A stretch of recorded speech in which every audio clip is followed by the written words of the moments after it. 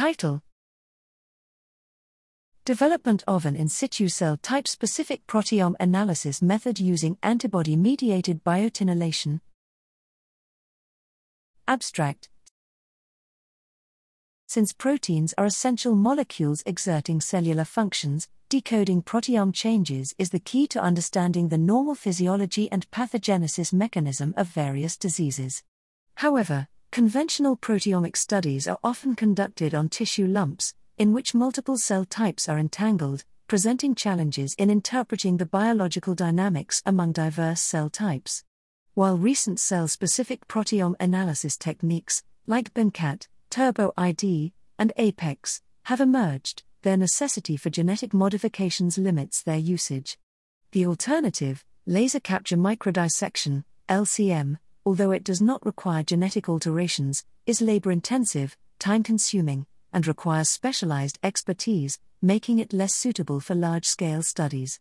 In this study, we developed the method for in situ cell type-specific proteome analysis using antibody-mediated biotinylation, ICAB, in which we combined immunohistochemistry, IHC, with the biotin-tyramide signal amplification approach.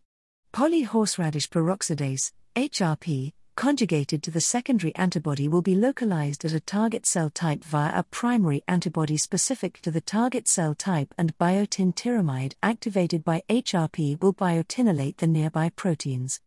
Therefore, the ICAB method can be applied to any tissues that can be used for IHC.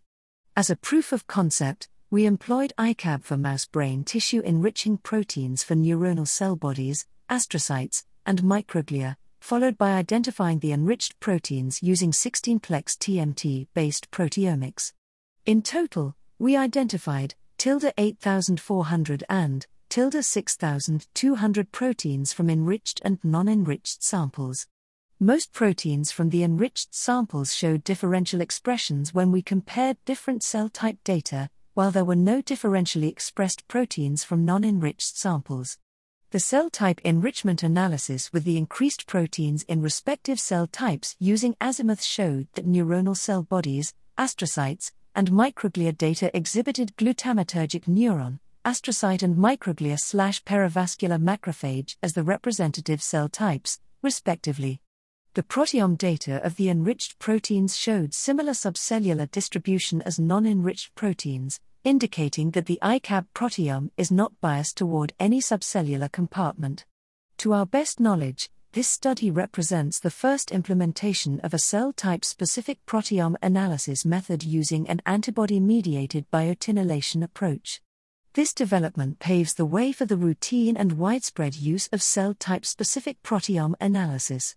Ultimately, this could accelerate our understanding of biological and pathological phenomena.